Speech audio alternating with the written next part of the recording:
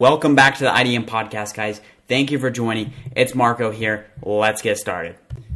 All right, everybody. I hope you guys are having a phenomenal day so far. It's Monday. I wanted to sit down and make this quick podcast because, I saw we got a couple reviews on Apple Podcasts. So I appreciate you guys tuning in. So this review here is from Marketers 101, IDM podcast. Great podcast. I'd recommend it. I appreciate you, Marketers 101, whoever you are. We have 4 5-star reviews. 65 listeners so far, so I appreciate every single one of you guys tuning in and finding some value in the podcast here. So this one's going to be about SEO, so search engine optimization, and basically it's going to be a 21-point list for an SEO checklist. So it's a complete SEO checklist, and we actually have a blog to go along with this. And so I hope you guys find a lot of value in this one. We're going to be embedding this into the blog here on intricatedigital.com. So it's going to be /SEO-checklist. So you guys can check out the blog portion as well. So let's just jump straight into it. So the first one is going to be install Yoast SEO. So of course, Yoast is for WordPress, and this blog or this topic is primarily tailored towards WordPress sites. And so, of course, I recommend this podcast. Don't stop listening if you don't have a WordPress site. But, this podcast is going to be primarily for WordPress sites, and it's tailored towards WordPress. So the first one is install Yoast SEO. So Yoast SEO is basically the best WordPress SEO plugin on the market. It offers a complete website optimization tool that helps you improve your website. So that's from WP Beginner. And so they highly recommend Yoast. I highly recommend Yoast for all of my clients' sites on WordPress. We use Yoast SEO. It dominates the market when it comes to the capabilities within Yoast and what it all includes. And so, we could go a whole 45 minutes talking about Yoast SEO, but at the end of the day, Yoast SEO is basically the on-page optimization for your WordPress site. So that's, for your archives, your blogs, your tags, your categories, your pages, which is so crucial, is optimizing that metadata for, your entire WordPress site. So the second one's going to be sitemap creation. So this is the second tip here. Creating a sitemap is so important. And if you're following step 1, Yoast SEO actually automatically creates a sitemap. And obviously you customize what enters that sitemap and what doesn't enter that sitemap. So, from an SEO perspective, you want to ensure that you create a sitemap and you submit that sitemap to Google Search Console, so Google finds your website links and what to index and what not to index.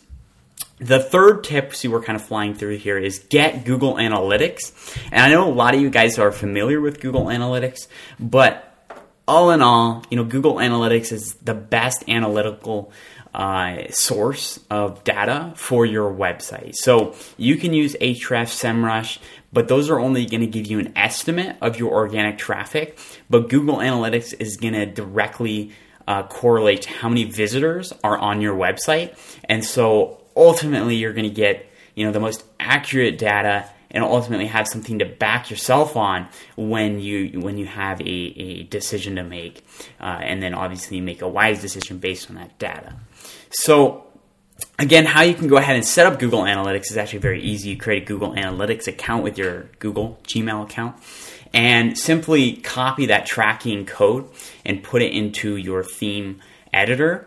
Or else, you download the plugin and you put in the tracking ID. So it's very self-explanatory, and it's going to save you a lot of time if you just simply set this up and start collecting that data for your website. Even when you don't have as many visitors, too many visitors. I mean, it's just very important to set this up so then when you do hire an SEO or a marketer down the road, they have some data to look at. So it's very important. And within this blog post here, there's actually a video embedded, so you might want to check that out as well. So it's just a little tutorial by WP Beginner going over some of the components of Google Analytics, so I'm not going to get too far into that. So the fourth thing is Google Search Console setup. So Google Search Console is underestimated by many people.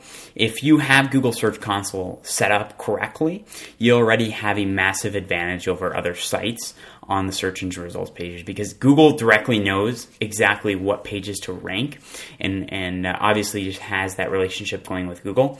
And so another massive component of Google Search Console is that you're able to basically monitor your website's speed, mobile usability, indexing, and other errors. And so it's very important to monitor this and make sure that you're up to date, and to ensure that you don't have any like indexing issues or errors or manual actions on your website.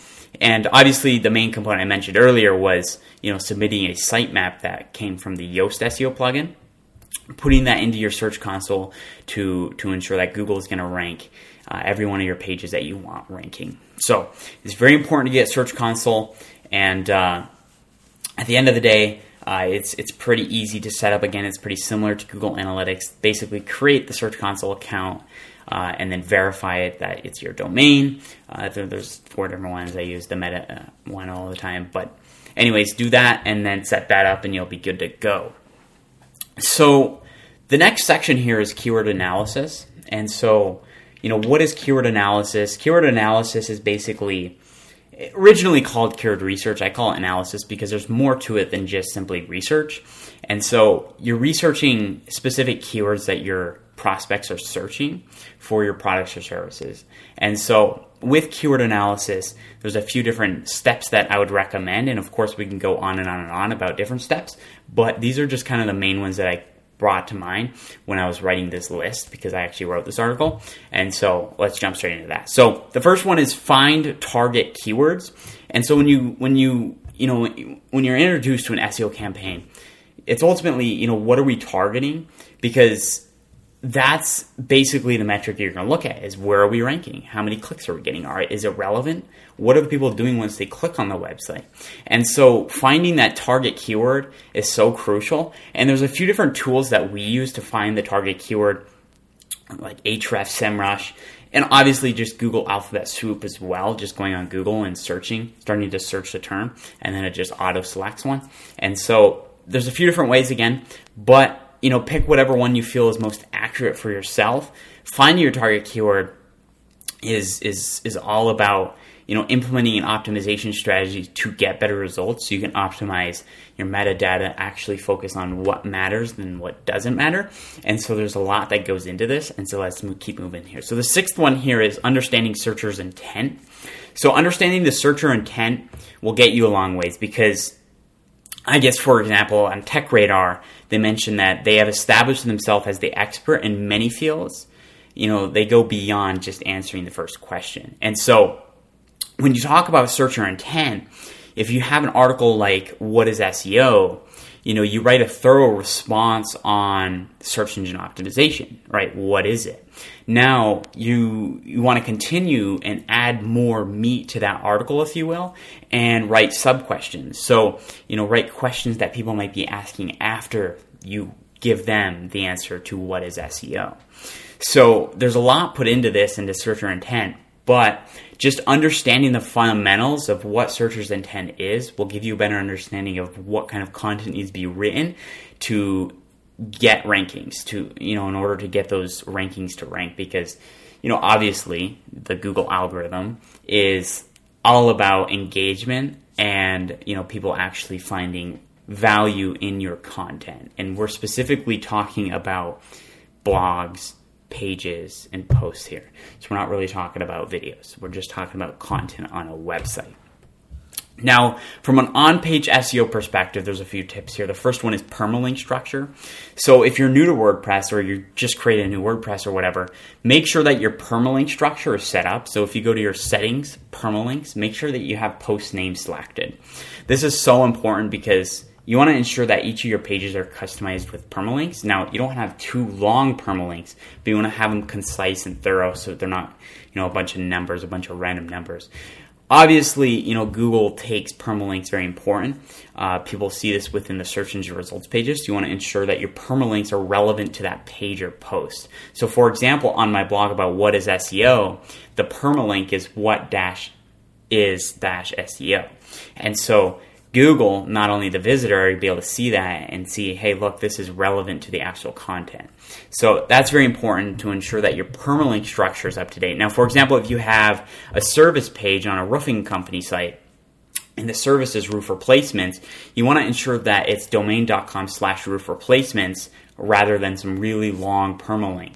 You want to keep it concise. You want to keep it short, at most a few words, and ultimately, keep it easy to read, easy to understand, and then ultimately relevant. So relevancy is almost the most important component there.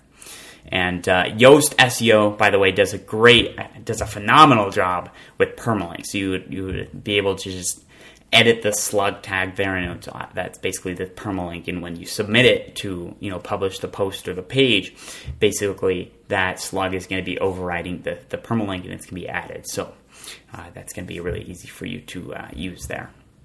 So the 8th one is change title and meta description.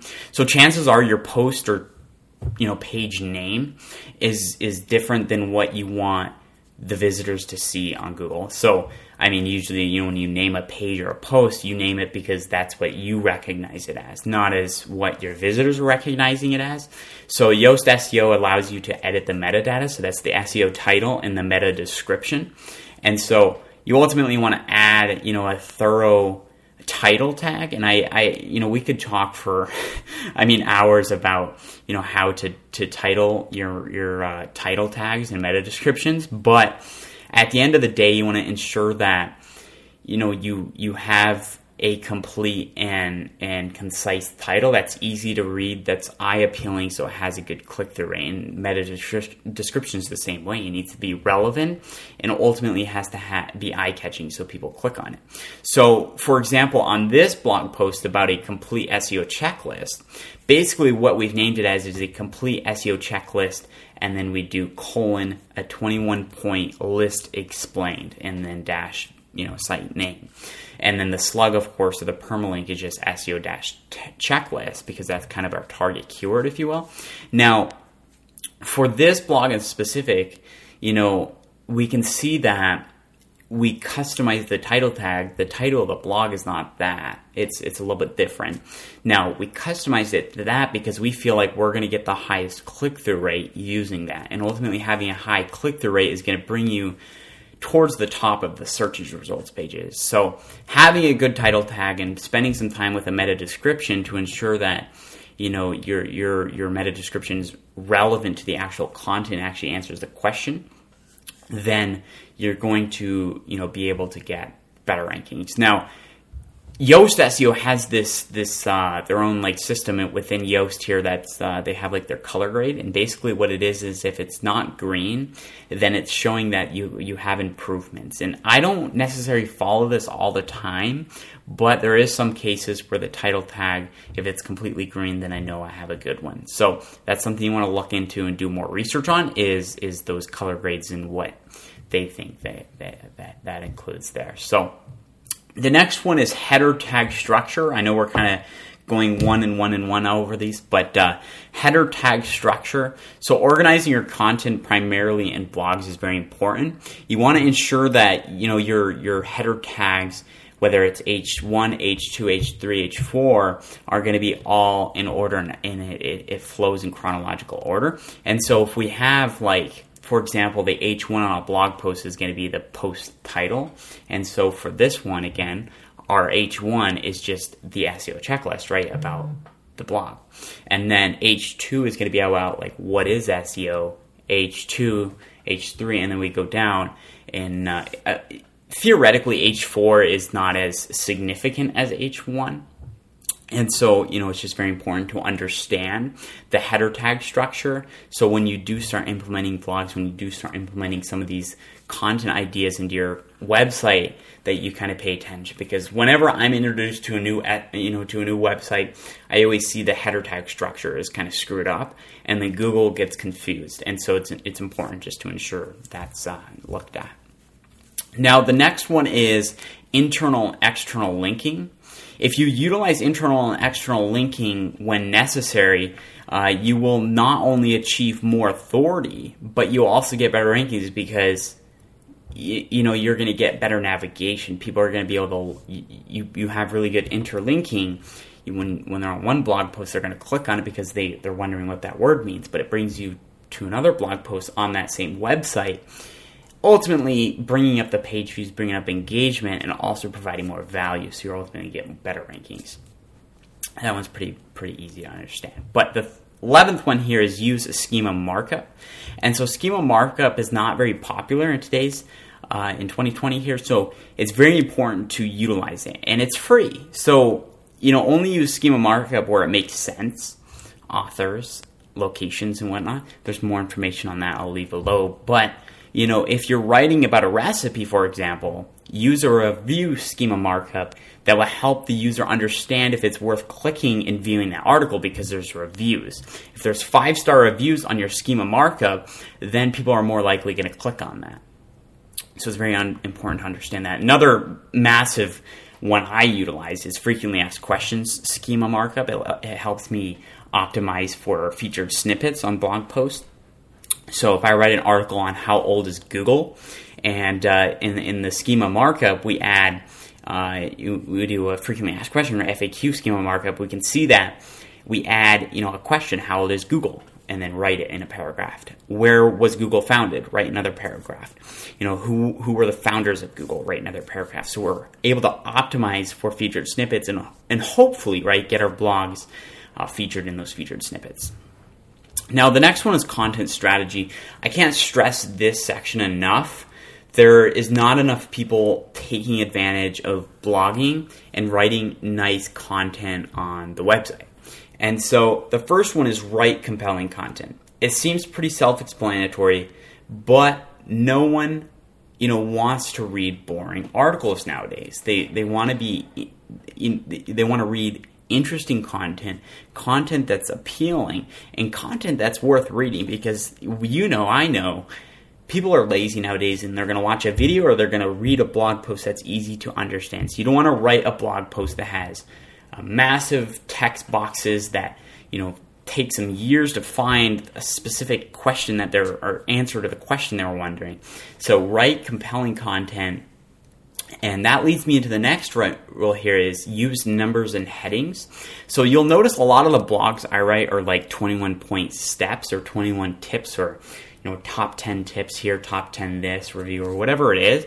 Reason being is because people are more likely to click on an article that has a specific number of what they're looking for because it gives them an idea of what they need to know about that topic. And I forgot the psychological term to that, but reason being here is that people are more likely to click on an article that's like a numbered list rather than a random article. And so it's very important to utilize numbers and headings where it's necessary. So the next section here is technical SEO. So this is one of the things I really focus on in every one of my SEO campaigns is the technical aspect of the website. And so, number 14 here is fix crawling issues. And so, when I come to a website again, there's a lot of things we look at. We do an initial site analysis. And within Search Console, there's a tab that's called Coverage. Within this module, you'll see your site's pages that have crawling errors. And I always see this come across. And basically, you want to ensure that your website doesn't have crawling errors like this. And so one of the errors I recently had, one of the sites was blocked. One of the pages had a tag for blocking by robots txt, and so this wasn't supposed to happen. And not to get into why this happened, but we want to ensure that we're monitoring Search Console to fix these crawling issues, so we know what's going on with our website and how Google is ranking it. So I have this quick information from Cognitive SEO. It's saying that Cognitive SEO can crawl and perform in-depth site audits on all types of websites, so JavaScript generating sites included. And so they actually do a really good job of crawling the website from a site analysis perspective and basically giving you an all-in-one review there. So if you're interested, if you're a marketer out there, of course I do this as well, but if you're a marketer out there, check out that tool. It's really good. So number 15 here is make your site faster. And so, site speed is definitely an important search engine optimization ranking factor in 2020. A lot of people will tell me this otherwise, but, have you ever clicked on a website where it takes forever to load? Well, I click the back arrow every time that happens because I find no value in an article that never loads, doesn't load fast, or the images don't load. And so you want to ensure that your website's response time is faster than your competitors, but as fast as you can get it in general. And so if you're not speed optimizing, then you're losing on potential visitors, which is ultimately potential customers. And so if you're on WordPress again, I would recommend using a caching, code minification, image optimization plugin. I recommend WP Rocket. This is not a promotion by any means, but WP Rocket's a really good one that I use on a variety of my clientele sites. So definitely check out that speed optimization plugin and obviously optimize your website for a faster speed.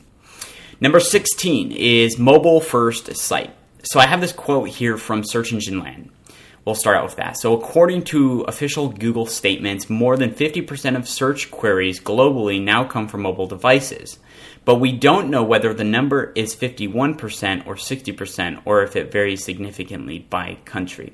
And so we know that more than 50, at least, we can conclude that more than 50, at least, by Search Engine Land, this is their study, is using mobile devices. And so most search queries, we can say most search queries are using mobile devices.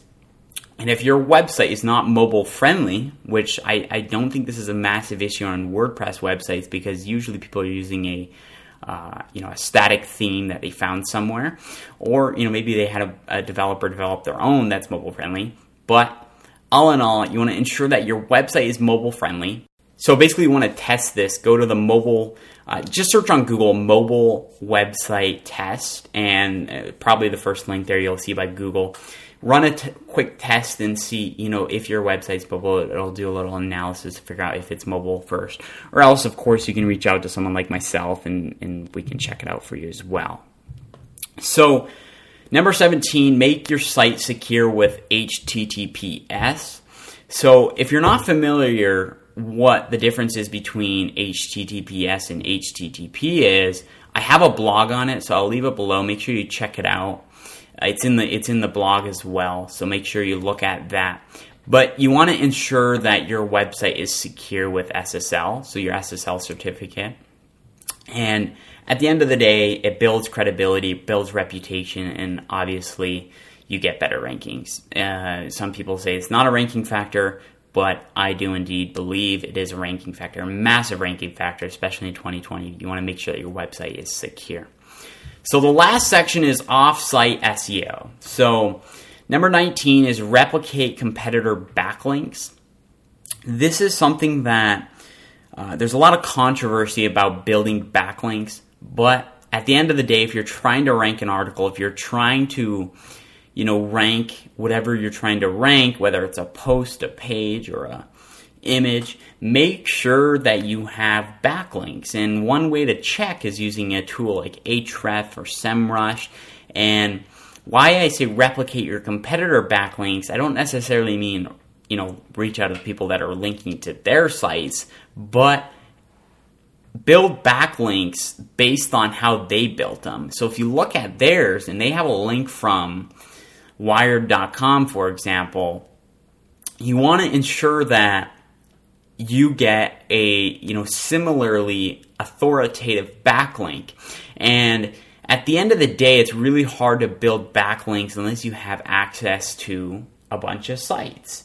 So my recommendation for you here is not to spend all your time on building those backlinks, but writing compelling content so people like those, like Wired.com, are going to link to your website, because chances are that's why they linked to your competitor's website. And so when I say replicate competitor backlinks, do a little research into the off-page SEO there, but figure out white hat SEO ways that you can do to build those backlinks organically. And so, of course, if you have access to Wired.com, then go there and give yourself a relevant backlink. But at the end of the day, not everybody has access to authoritative domains. So the only leverage you have at that point is to network, 1. 2, just write compelling, great content that answers questions. Trust me, you get links over time. So the 20th one here is guest blog. And so for me, like I have guest blogging capabilities on many different blogging platforms, but in your industry, depending on what industry you're in, check if there's any guest blogging opportunities. I would go on Google and search guest blogging, and then just put your industry just after that, and then obviously Google is going to rank some websites that are offering guest blogging for that industry. From there, you want to write compelling content and provide it, and obviously follow the criteria for that specific page. So check that out. Guest blogging is very important. 21. Last but not least is utilize social media platforms.